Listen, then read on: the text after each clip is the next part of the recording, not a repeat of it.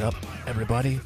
It's your boy, John Beatty, back with another episode of the Brutally Speaking podcast with a co-host, Daniel Terry, up in this motherfucker. Yeah, I'm not ready for that, man. You've got to warn me before doing a thing. Well, as you can tell from this cold intro, I was trying my best to sound like the episode's guest, which is Doc Coyle. If you are familiar with him from his time in God Forbid, you may know of him from his band Bad Wolves, who are pretty much taking over the entire world. And he has a really great podcast that is a shining example of what I aspire to be, but will never be for a multitude of reasons.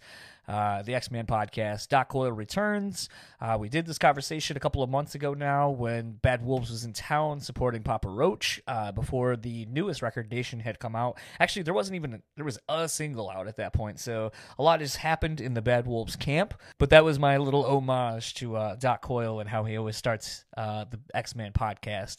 I didn't tell Dan I was going to do that, so he was completely caught off guard.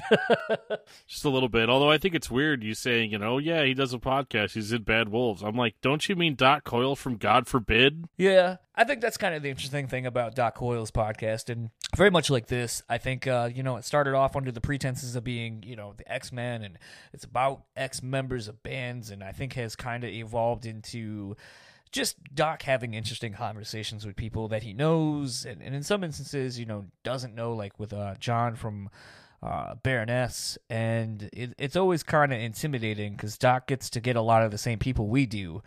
And I know that, like, at the time of us doing this chat, I was like, you just dropped your John from Baroness episode, and I'm sitting on mine, and I listened to yours, and I was like, God damn it, foiled by Coyle again. I still need to make that like a hashtag officially, but spoiled by Coyle, that's awesome. Foiled by Coyle. Oh, my bad. You could be spoiled too. Yeah, I guess. I'd be spoiled if I had his email list. Yeah, probably. But I mean, the dude's just super nice, gracious with his time.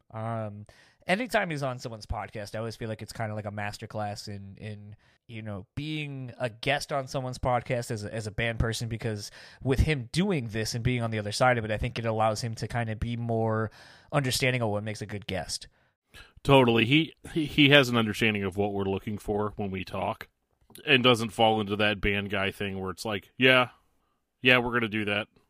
Yeah, it's in the press release. Yeah, there's probably going to be a tour. I don't know. Well, I love too, and I mean, the kind of hard thing is like the first time we had him on, I really was still in that mindset of like, I want to have these guests on and do a thing, and talk about a thing that they're not necessarily known for. And at that point, it was just like, his love of sports and basketball mainly, and, with NBA season just kind of right around the corner at the time of when we were talking. And, we kind of hit on some interesting topics, but I was definitely nervous to talk to him because I felt like I needed to bring my A++ game to him. And, through the power of editing, I think it made it sound a little bit better than I felt like it was. But this was one where, now we're over a year in. We've talked to a lot of different people, and I had more confidence in what this podcast is and what this show is and what I'm able to bring to a chat with someone like Doc, who not only does his own podcast, but gets interviewed so fucking much. I mean, at this point, I think we've interviewed, I guess we've only interviewed two fifths? 2 guitar players, bass player, there's 3, Tommy, and then the drummer. So yeah, 2/5 of Bad Wolves. Yeah. But I think, that's kind of the thing about that band that's interesting is everyone personality-wise is just so different. Yeah. Yeah, it's interesting just to get the different perspectives. I thought it was kind of neat in the chat too, where, you were asking about that, and he was very upfront about like how the songwriting actually goes down in the band. I'm saying it like it's a negative because he's like, yeah, I don't really have a lot of direct influence on it. And again, it's just one of those things where it was a kind of a more classy answer instead of just like either A, making something up that wasn't true, or B, we don't really see that with bands like at that level, but or basically just being like, yeah, I don't know, and just moving on, Well, what's kind of interesting, speaking to that, is, the fact that, like, I've heard him on his podcast very recently after the new record Nation has come out, and someone was like, he's like, I know it's an acronym, but I don't know what the fuck it is. Like, that wasn't necessarily the title I picked or whatever, and no one has told me what the acronym means, if it even means anything. Like, I don't know. And so I think it is kind of interesting that in some aspects, even though he's a part of the band, there are things that he doesn't let bother him, seemingly, because he understands that it's not that big of a deal. It's not that big of a deal to not have picked the title of the record, and then if it's an acronym, like, not even know what it means. Like, if anything, it makes it more fun. So, like he said, like, when someone asks me, I can be like, I don't know, what do you think it means? And then get, like, weird, interesting information from somebody else as to what they think it could mean. And I kind of like that he just is very open and sincere about shit like that. I mean, even to the fact when I was like, yo, I thought it was weird that you guys posted, like, oh, what's the next cover you want to hear us do? And he goes, dude, straight up, we did not do that. Like, we were, like, adamant about not doing a cover, and then someone from the label side posted that on our socials, and it's like, oh. So, I mean, it's like, that's not a typical answer you usually hear from someone. Usually just be like, oh, you know, we were trying to just gauge the interest of the fans, or I don't know. But, like, the fact that he was like, we had no hand in that whatsoever, it's like, all right, like, that's not the answer I was expecting, but interesting to know that you kind of were on the same perspective that a lot of us were thinking, like, yo, why the fuck do you need to do another cover? Yeah, no, I get that. And I totally understand, too, that it would have been their perspective to not really want to do that, you know, because of just all the horrible names you get called. But at the same time, you're going to get called those names anyway. So, you know, at the end of the day, you know, when you're on that level, you have to be plugged into what, you know, maybe people want to hear or what people expect, you know, to a certain degree. I mean, I'm not one of those guys who thinks that you just owe your fans everything, you know, but at the same time, you know, if you want to keep doing well, you have to give people the thing that they want, you know. Absolutely. Well, speaking of the thing that I know people want, it's probably the conversation with Doc himself as opposed to hearing us bullshit. So without further ado, this is my conversation with Doc Coyle, and we'll talk to you afterwards.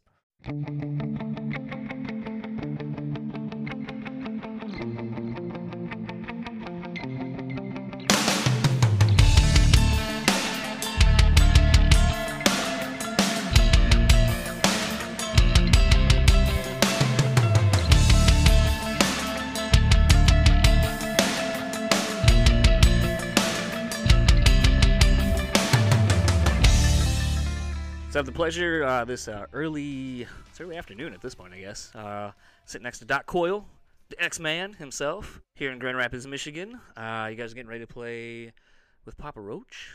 Asking Alexandria. That we are.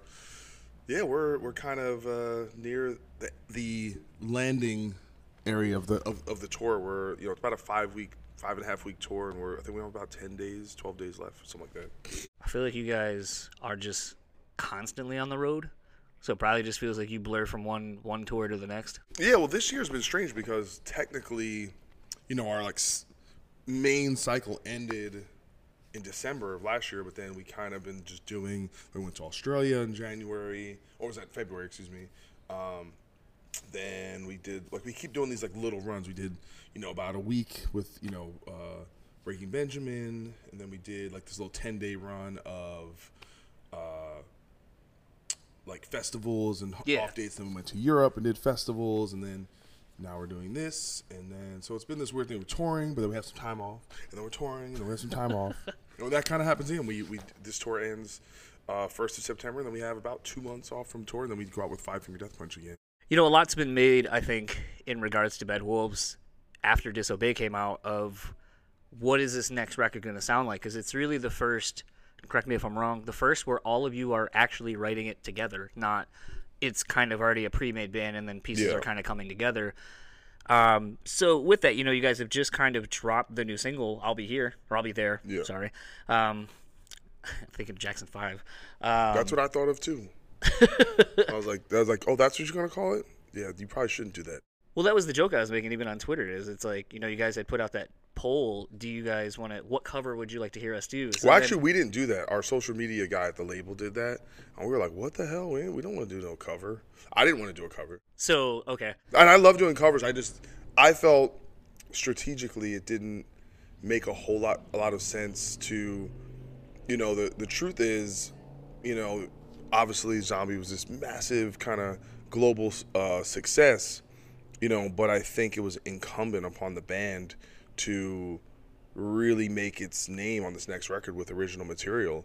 And then once you kind of have that pass, and then that stigma doesn't hang over you, because I think what people want to do is they want to undermine your accomplishments and say, well, you only did that because blank. Yeah. You're already hitting on like everything I've written down. So kind of ignoring the fact that the band's subsequent 2 singles went #1. Yeah. And if you come see the band live, we do pretty well before Zombie. So for me, it's more like a strategic thing of saying, let's do the unexpected. Right. I think the thing for me was, I thought it was really weird that was a post you were doing, because I know obviously Zoltan as your manager and a lot of ties to Five Finger beyond that, even with just the constant touring you've done with them.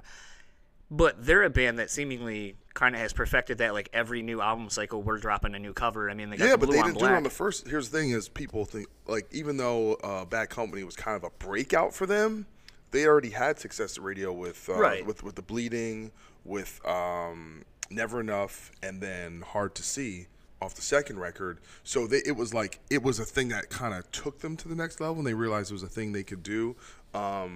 And listen, I'm totally open to doing covers in the future. I love doing covers. I think it's fun. We talk about it all the time. I just thought for this record. Yes, absolutely. Here's the thing, and it's not like I'm running shit. Like if I said there's no covers, they're gonna listen to me. If someone, Tommy ended up actually doing a piano, like kind of just vocal and piano version of a Lana Del Rey song. Okay. I think that's just gonna be like a B-side or something.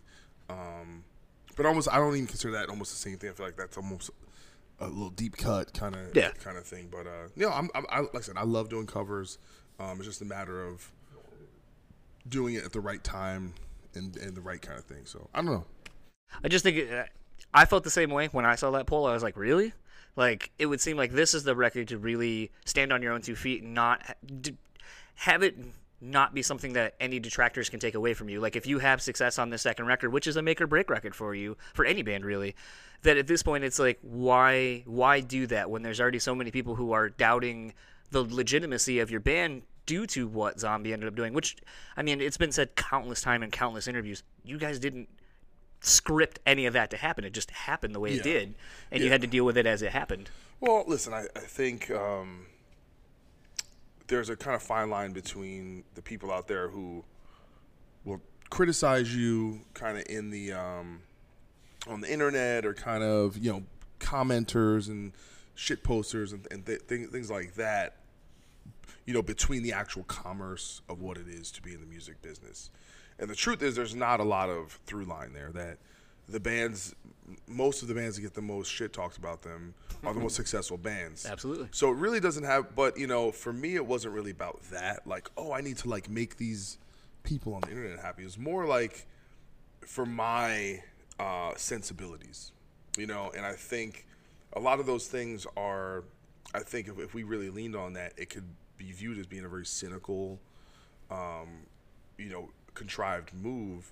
And what I worry about is not necessarily what those people, internet people, are like elitist. It's more like our peers, and within the other sections of the music industry, who may think, oh, that's that band, they're just kind of cheesy. They're kind of, it's like, because the truth is, I want to tour with the Slipknots and the Korns and, Volbeats and these kind of and a lot of those bands, they kind of don't care if you got the #1 song on the radio. They kind of just want to tour bands they like. Yeah. And so I think part of that is really putting your foot down and kind of saying, hey, this is what the band is, So with this, I'll call it a lead-off single because I don't really know. There's not been really a mention of an album or when it's coming out or anything, so I'll just call it a promotional single of sorts. What made you pick this out of any of the other songs maybe that you have to be kind of the, hey, this is the new thing we're getting ready to launch?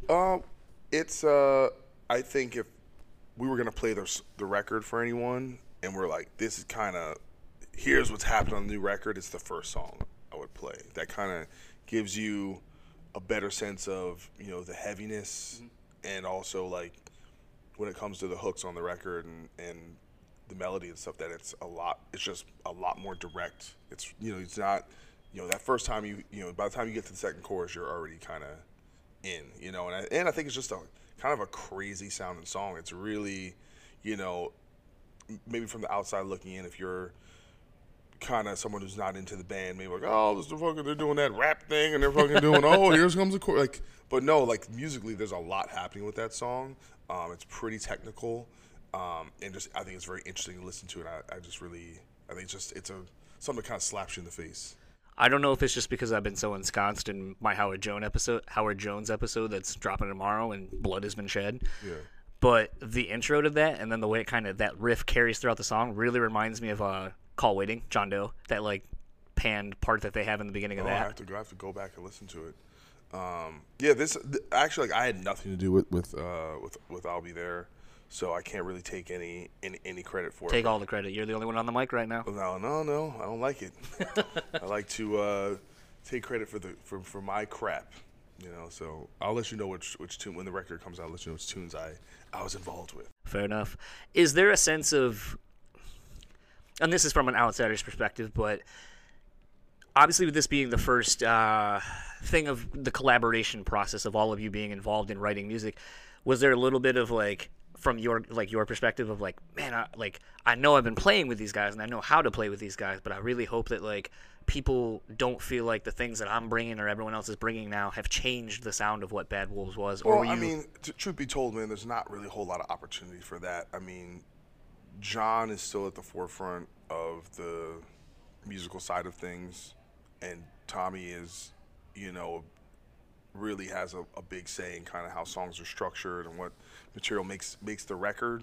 So the truth is, the rest of us are still on the periphery when it comes to the contribution to songwriting wise, you know. So it's like, for me, I really tried to sit down and work on stuff that I thought would work for this band and write for this band's sensibilities, you know. And then, you know, and a few of those ideas got used, and me and John sat down and worked on a couple songs, and me and Chris sat down and worked on a few songs, and then, you know, some of that stuff got used, some of it didn't, and, you know, but ultimately, like I said, it's gonna be Tommy and John's kind of main thrust as far as who's kind of running the show. So I'm there, but I still wouldn't go out of my way to say that it's like we're the, you know, I went in there and made it my, you know, it's my record or my primary contribution, you know. So it's still, I think, ultimately that their vision, if that makes sense. No, it does. I've often wondered too,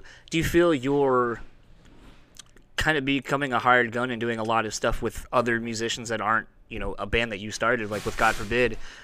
Do you feel that has really helped you step into this role in Bad Wolves?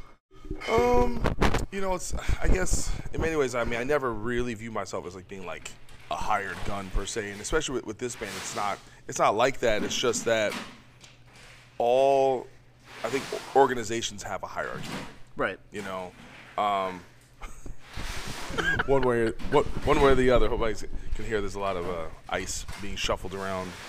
It's bar time around here, I guess. Do you want to take a break or? No, I mean, the thing is, I'll probably edit while you're talking, I'll just push you up. Yeah.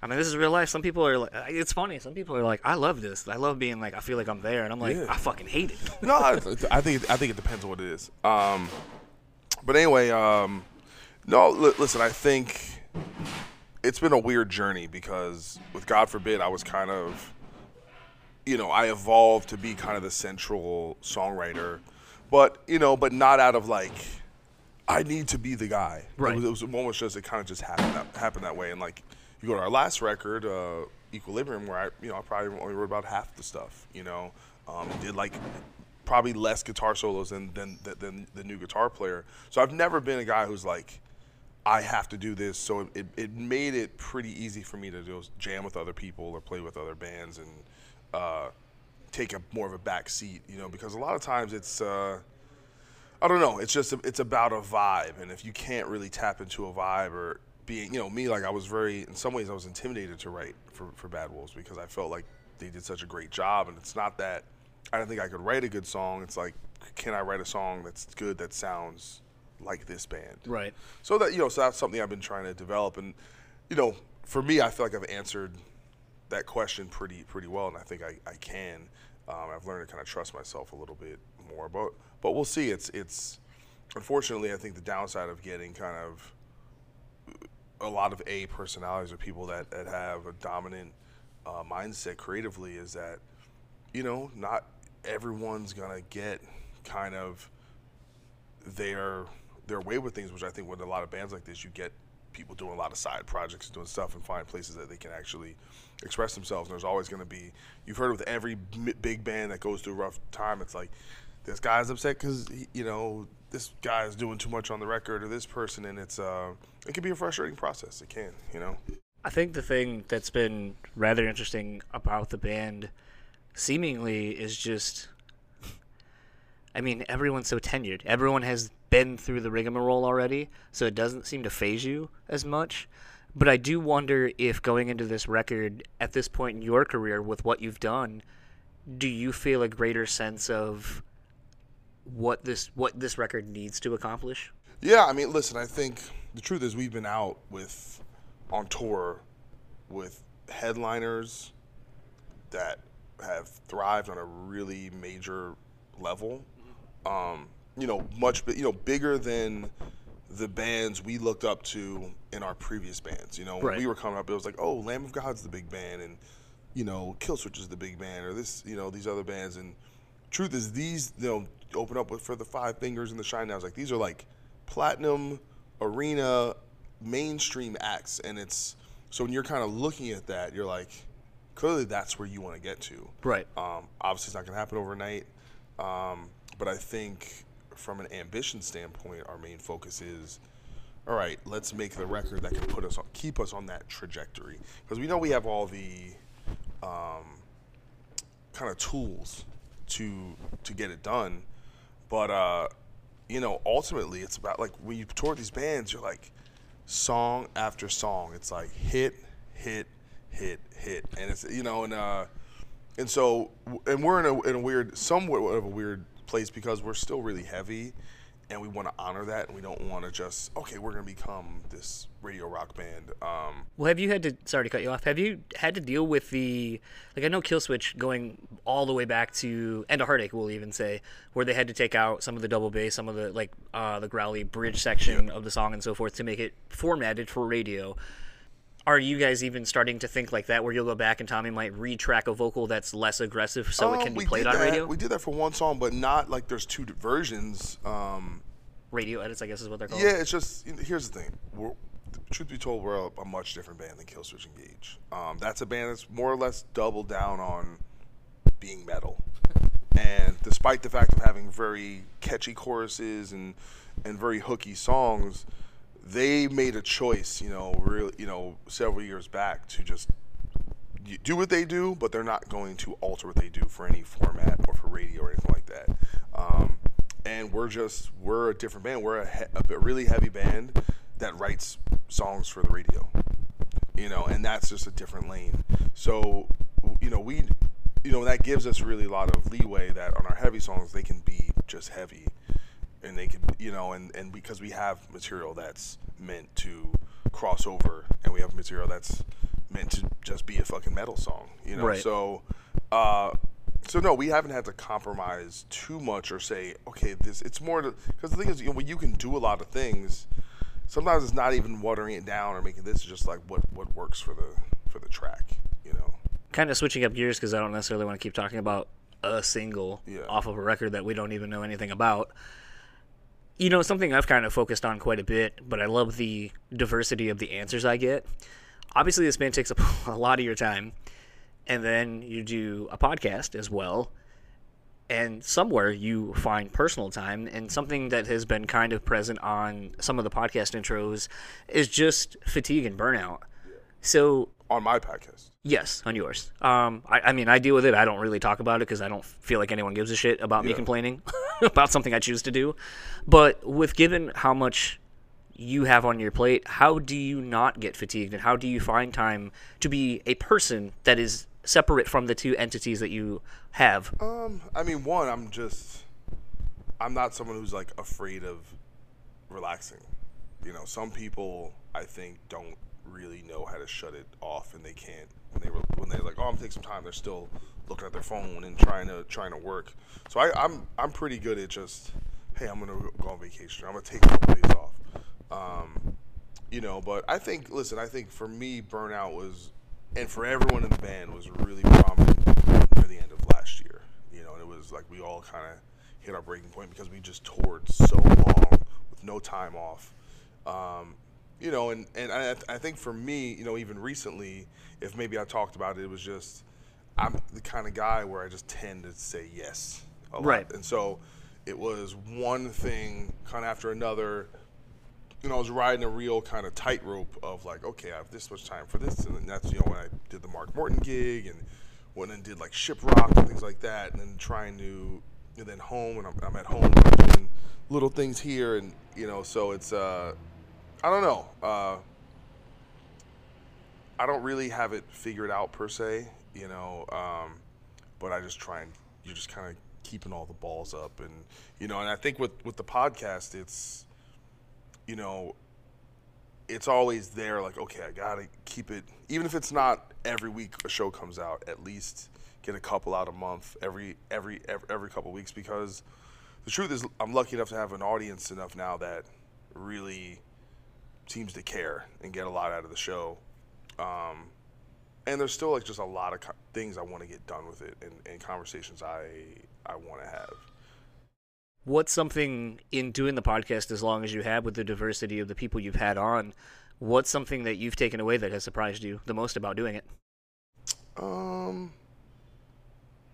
I guess maybe that the evolution of it, it's the thing that's kind of cool now is I think people have kind of come to expect the unexpected, so I can do weird things, and just how creative I can be with it, and that there's, and main thing I have to remember is that there are no rules, and the more I lean into that, I think the more feedback I get. And unfortunately, the hard part for me is when I'm on the road, I realized I'm not the best at multitasking. Like when I'm on tour, the show really is the main thing. Like there's some guys I think that can just like, they can be on tour, they can just kind of not even worry about the show, do whatever they're working on all day, and then they like, warm up for 10 minutes, go on stage, play, and then immediately go back to doing something else.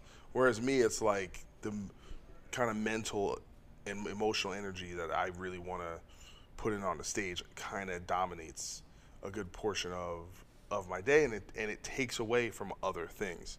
And so I don't feel like I'm as good at podcasting when I'm on tour. I feel like I'm not quite as focused in on it. And obviously it's harder to book guests, and you're busy like that. And I'm, I want to get back to writing. It's something I haven't done in a while, but it's constantly on like the back of my mind, and I just don't have time because the amount of focus it takes to really do it and do it well, it's just difficult to do. It's just kind of interesting because I feel like while I don't have a job that's like yours, I definitely, in this last year, 6 months, I'll say, consistently try to make myself as available as I can for opportunities when they present themselves, while also manifesting. Like today, I reached out to get Head on the podcast because I was like, okay, like this has almost happened like so many times.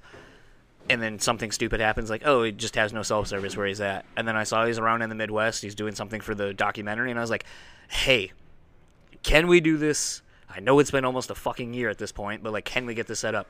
Yeah, how does next week work? Yeah. Thursday or Friday? Can you be up late at night? Yeah. Like, presumably after they're done with their set. For that, sure. I'll move whatever around to make that work. Do you do yours in person, or do you do something with Skype? I do as much. I'd like to do as many in person as I can because I feel like there's a little bit more of a connect and a little bit more of an ebb and flow in the conversation. I'm sure you get that since I think 99% of yours are all in person.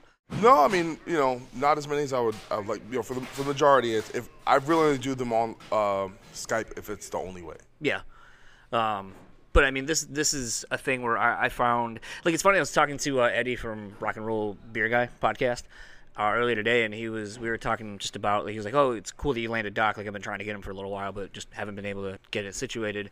And I was like, I did one over Skype, and I was kind of nervous because, like, I had been listening to so much of your podcast, and I, and probably a lot of people who are into this medium, really admire, like, the time that you get with a lot of people. The time that you get with a lot of people, because it's not normal. A lot of times it's like, hey, here's your 15, 20 minutes, and you got to make do with what you can. Well, here's the truth. only really want people to be on my show if they want to be on the show. Like I've had, I'm not going to name names, but people said, oh, I've already done a lot of press and I don't really want to. Here's the thing. I will literally never ask that person ever again to do my show. If you consider this press, if you consider this work, don't fucking do my show. Right. And it's about hanging out and talking and getting to know each other and talking about people's stories and connecting.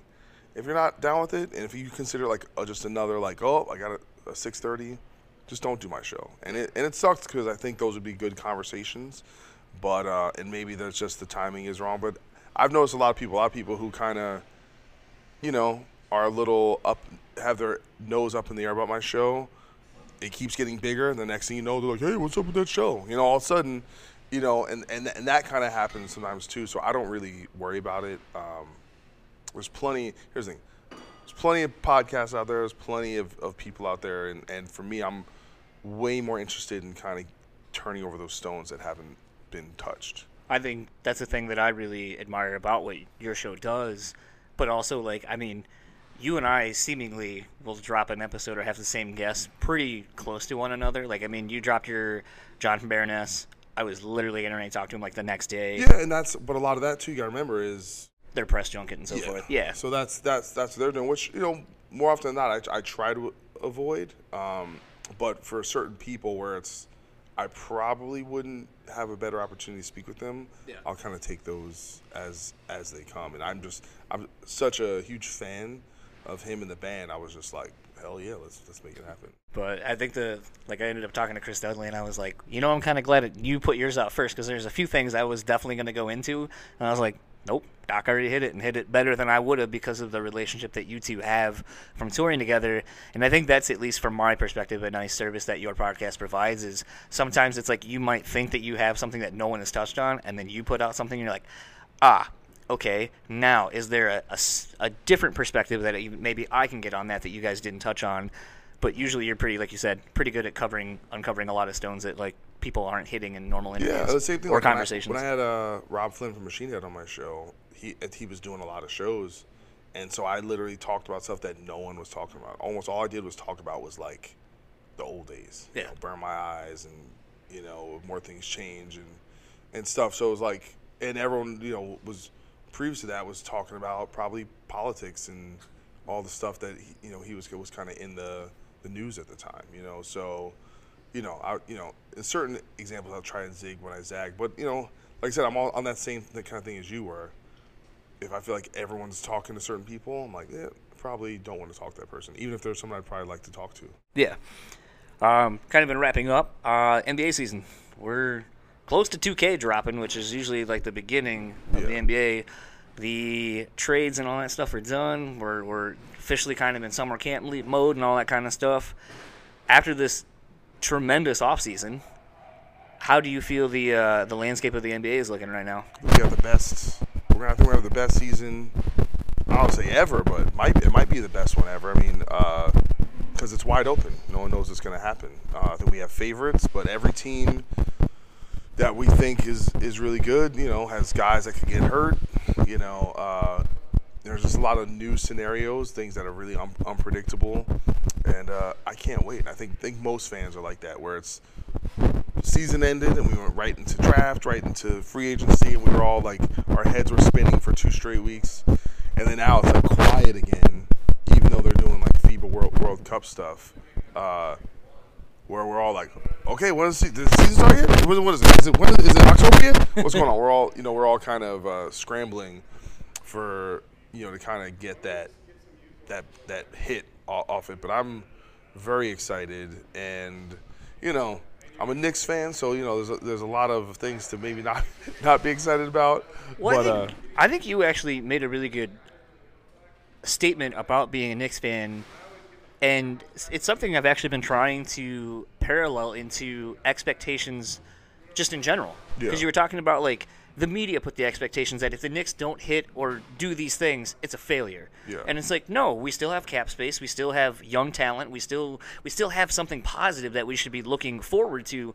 But because we didn't land these 2 people, this whole season's already a failure. That's well, there's a lot about the sports mentality that is spurned by the media that I think is really toxic. And a lot of it is this idea that if you're losing, that it's a failure, right? And here's the truth. These are zero-sum situations, right? So someone has to lose the games. Right.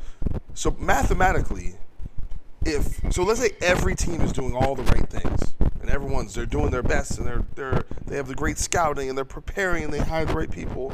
Still, someone is going to lose like 60 games or 50 games.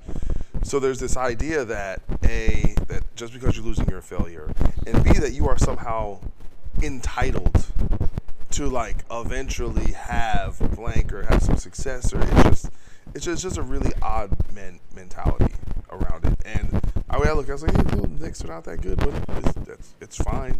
We're not owed anything. They've kind of done a bad job. So when you do a bad job, you kind of should have not ideal things happen after that. Right. Know? So you can't, in many ways, I think if the Knicks would have gotten Durant and Kyrie Irving, would have rewarded the bad. Yeah, behavior. it would have been like, is there any reasonable reason why you should be the worst team in the league and all of a sudden get two of the best players? It just doesn't really work that way normally, and that was a big kind of get out of jail free card that they perhaps didn't deserve, and maybe it's probably a better idea for them to build a better culture, to build a place that people actually want to come to first, and just see what happens. I mean, the truth is just, I love basketball. So if the Knicks are kind of not that good, that's okay. I got 29 other teams I can watch. Yeah. Doesn't mean I'm not a Knicks fan, but it's just like I'm just not taking it to that level. Trust me, when I found out these dudes were going to the Nets, I'm telling you, if they would have signed anywhere else, I wouldn't have felt this way. But the fact that they went to the Nets, it hurt. I'm not gonna lie, because that's just like your girlfriend breaking up with you, marrying your best friend. It's a little rough. So even though I have friends that are Nets fans, and but here's the thing: there's nothing guaranteed for them either. I mean, Durant's health and Kyrie with chemistry issues, but more power to him, man. I hope they have a lot of success. Last question: what is your top 2 movies that you've seen so far this year? Top 2 movies I've seen this year. Endgame. How many times did you see it? 3 times. I'm technically like halfway through my 4th time because I downloaded it. Oh, that's right. It just came out on iTunes. Yeah. Yeah, saw it 3 times in the theater, and it's the best. Have you seen the additional? Was it 15 or 19 minutes they put in? No, I've seen a couple extra scenes, but I wonder if that's in the iTunes thing. It might be on there, but I'm waiting to buy like whatever box set that's gonna come around. I want to buy. Cause I figured it'll probably be cheaper to buy a box set than to buy everything individually. Probably. So that's my plan, but they haven't announced officially what that's going to be. And as far as the number 2 movie, I literally have to go through everything. Off the top of my head, I want to say Midsommar. Heard a lot about it. I haven't seen it yet. It's fucking crazy. Yeah, but it's brilliantly shot. I mean, some of the best cinematography and just pure filmmaking, and it's really, the movie fucks you up. But it's the same guy who did Hereditary. All right. But it's a pretty horrific, crazy movie. I just finally caught Sorry for Bothering You. Yeah, that's really movie's fucked up. Yeah, that movie's just fun and crazy and really unique, and I love it. I didn't totally love the ending, like the ending. I feel like they kind of ran out of ideas at the end, but I love that actor. I'm forgetting his name off the top of my head, but he's amazing. He's on and stuff. David Cross as the white voices killed me every time. It was David Cross? That was his voice, David Cross. I did not know that. Yeah, I forget the other dude. I forget Danny Glover's white voice. But that was funny. I was trying to figure out the white voices of who they were. Yeah, I had no idea. That's good. I literally have to go through it because really it's been, I think this year too has been a lot about television, and probably the best television show.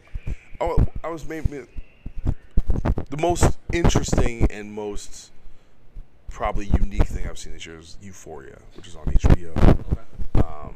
That's, I think, a really brilliant show. I'm waiting for season 3 of Ozarks. I Yeah, think that'll be good. Yeah, there's a lot of stuff that just came out that I haven't watched. what is that? Mindhunter just came out. New season of Glow. Glow is pretty tight. Succession is starting up again. So people think, oh, you probably on the road. You have a lot of time to watch shows. For some reason, I'll like on a day off. Like I watch that show, The Boys, the superhero show. Yeah. I like binge that on 2 separate days. But a lot of times it's like by the time you lay down, you just fall asleep. So. And then, lastly, where can people find you or the band online? Me, I'm at DocCoyle, DOCCOYLE. I also have a website, which is not updated right now, DocCoyle.net. And then the podcast is the X-Man, EX-Man. And Bad Wolves, pretty much we're badwolvesnation.com. And then at Bad Wolves Official Instagram. You look up the Google. I think everyone's more or less easy to find. And then we can expect a God Forbid reunion next year? I don't know about that. It's listen, I'm like I said, friends with everybody. It's just I'm so busy, and like I said, no one's really knocking down our door. I mean, if E-Town can do one show a year. Yeah, but here's the thing: E-Town was probably about 3 to 4 times bigger than we were in our home area. I'm sure we could do like one reunion show and maybe sell it out. But I don't know. It's like I've so low confidence really about how many people actually give a shit, to be honest. Are you surprised that people want it as bad as they say they do? No, I just don't know how. It's hard to gauge, if people really care that much. That makes sense. And I'm not saying those people don't, but it just might be those people. You know what I'm saying? I don't know if you see a few comments online, that means there's hundreds or thousands of people that also feel that way who just aren't there. It may be true. I'm just, and I don't even know if that's even a good enough reason to do anything. It would really have to come from a place of, hey, man, this would sound fun or this would be cool. And when the truth be told, no matter what, it would be a lot of work just getting things together, rehearsing, booking, gear, everything. It's a lot, but you never know. We'll have to kind of see what the future holds, But I love all those guys. I love the music. I'm proud of our legacy, and and I'm happy people still kind of care because I do think we did something really cool. Well, thank you for taking the time to do this, and looking forward to the show tonight. Thank you so much, brother. So that was my conversation with Doc Coyle. Much to Toomey's chagrin as he hears this, I'm going to apologize for Doc's microphone kind of cutting out there at the end. I don't know what it was. Haven't really had that issue since. But sometimes some people, which I'm not going to blame Doc for this, but sometimes when people, have the microphone and they got the cable in their hands and they're very expressive and talk with their hands, I don't care what kind of microphone cables you got, you're going to get the cable noise. So I don't know if any of that was leading to anything cutting out, because everything on my end showed that because I'm watching all of the volume levels and shit, and everything looked fine, and then I heard it back and I was like, that sucks. But so apologies for that, but also fuck you, because I did everything I could, and some shit just happens. Yeah, absolutely. I didn't think it was too distracting. I would have told you, because I'm always a jerk about that. I'm like, what was going on with that interview, John? Did you mean to only send me 13 seconds of it? And that's actually how I sound through text. So, But no, I want to thank Doc once again for taking the time to do this. Always appreciated. Just definitely someone, like I said, who is a peer in the podcasting realm. I definitely think brings a lot to the music-based interviews of the podcast. And actually, something that's been really inspiring is he's been reaching out to outside people from just music and getting people from YouTube. And one of my favorite ones, and someone I'd actually like to get on, and I bet you would love to do a discography discussion with him, Ant Money from E-Town Concrete. Oh yeah, dude, in a heartbeat. His appearances on Josh's podcast and Doc Coyle's podcast were fucking great. And I think very much like something that I take away from it is like I very much like hip hop and R&B and a lot of things outside of rock and metal. I always feel kind of like I'm putting myself on when I go on to discography discussion, because typically whenever you guys are like, what's the album of the week, and I'm like, I've been really listening to a lot of like Little Peep or Ghostman or something like that, and it's always Lil Peep. It's always like shit that isn't metal. And you guys are like, oh, I'm listening to Celiphic Carnage, and I'm like, yeah, I was listening to the Carter's record that just came. came out. So, well, John, that doesn't sound anything like After the Burial. yeah, but it's one of those things. Speaking of After the Burial, did you see their old drummer got caught with like half ton of weed? Was that After the Burial? I thought that was a different band. I think he was in After the Burial. He used to be in After the Burial. He was not. He was in currently. Walls of Jericho. Yeah, but I think he was also in After the Burial. Oh yeah, I should probably know that because spoilers. They're working on an episode. Yeah. Okay. Yeah. Big. Yeah. Yeah. That's true. Oh my goodness, that's hilarious. Yeah, he was arrested with over 630 pounds of marijuana. Oh, I'm sorry. It wasn't After the Burial. It was Bury Your Dead. My bad. Bury Your Dead. Okay, yeah, I didn't think it was the same, but you were that right on the still Walls of Jericho. sucks. Yeah, sure does. Yeah, like I mean, yikes. Yeah. Just yikes. At the same time, they're like, everybody's making fun of this, and yeah, I mean, obviously, like what he did was excessively illegal. But this is also one of those things where, people that get caught with this kind of stuff, are they really bad guys, or are they just, are they more like revolutionaries that are trying to change the law? I don't know. You know what I mean? Like, it's hard to, like, obviously, like, it's such a ridiculous headline. Yeah. Walls of Jericho drummer arrested with over 630 pounds of marijuana. Like, yeah, maybe you guys should have bought more Walls of Jericho records, but... So, actually, kind of speaking to that, I mean, I'm not going to say he's a revolutionary for trying to sneak, half a ton of pot across, city and state lines, but, I am kind of reminded of this, I don't know if it was a documentary, just like a 2020 that was on like a long time ago or something, but it was about these moms who basically, I think they had autistic kids, and they lived in a state or a city that basically weed was obviously illegal. And so this mother, I think it was weed, but it might have been like pills, but I'm pretty sure it was weed.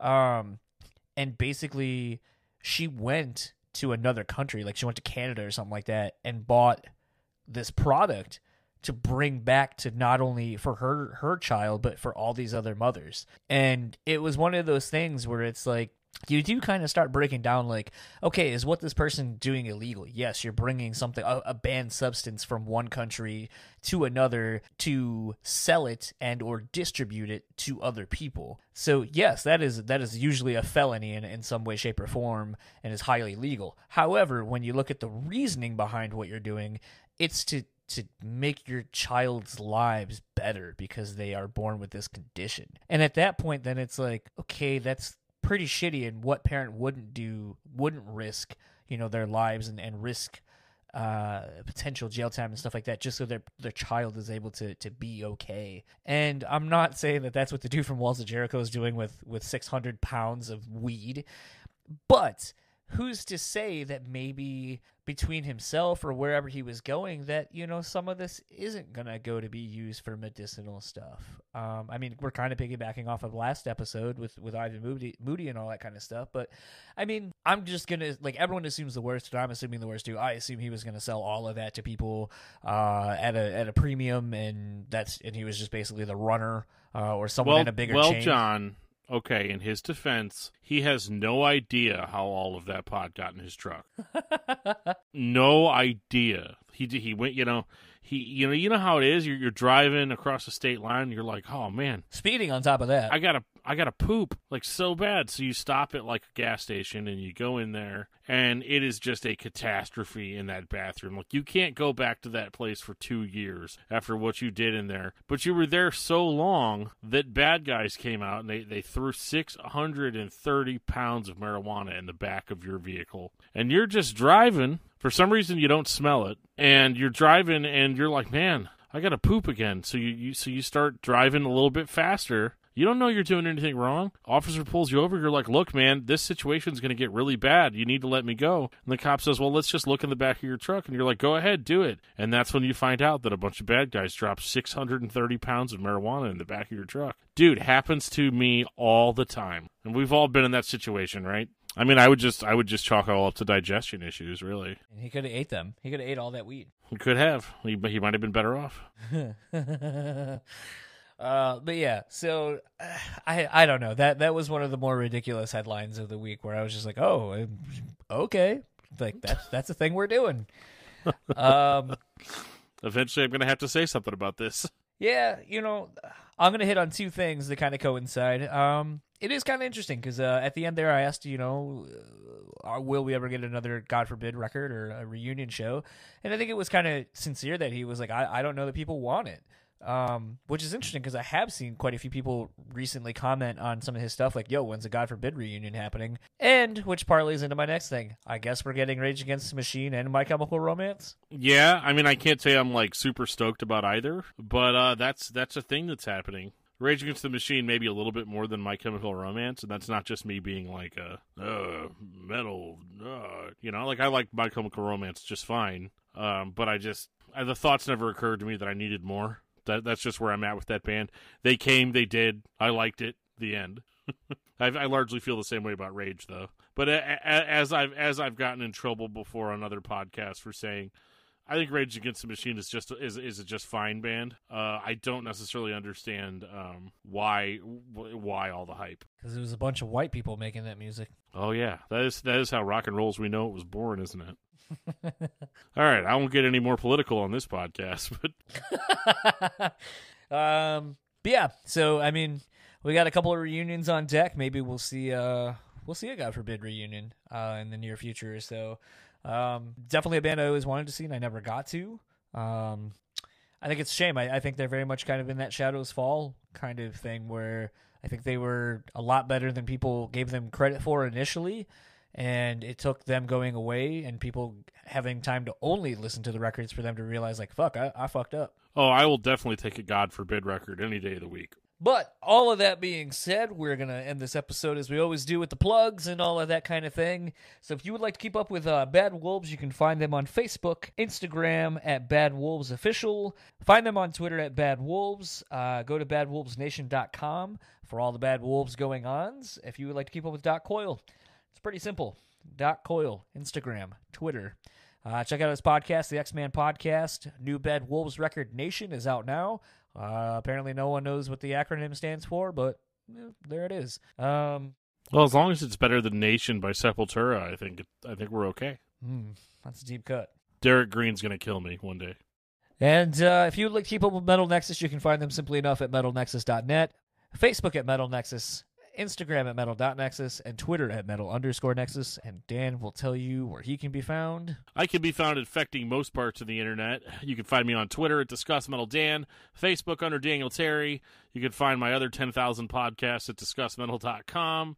You can send me an email at DiscussMetalDan@gmail.com, and I will actually probably for real respond to it.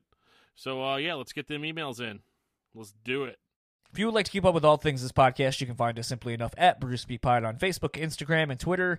Find us over on YouTube. If you would like to check us out on that medium, we have some videos up where they are applicable. If you would like to support us monetarily, head on over to patreon.com/BruceSpeakPod. If you would like to support us non-monetarily, which most of you enjoy doing, it is simply enough. Rate, review, subscribe. However you are listening to this podcast, I'm sure there is a button off to your right or left that will allow you to do one of those things. Tell us why we suck, because we're gluttons for punishment. And if you would like to keep up with our show sponsor, The Bean Bastard, you can get some delicious coffee over at thebeanbastard.com, Facebook and Instagram at The Bean Bastard. I have a box coming soon full of a bunch of coffees, a bunch of blends, a bunch of different stuff that I haven't tried yet because I am all out and I decided, you know what, winter's coming, so I should probably drink more coffee. So again, head over to thebeanbastard.com. Let them know that we sent you from over here at the Brutally Speaking Podcast. And for the Brutally Speaking Podcast, this is John. And this is Dan. And this is us telling you we will see you all next week.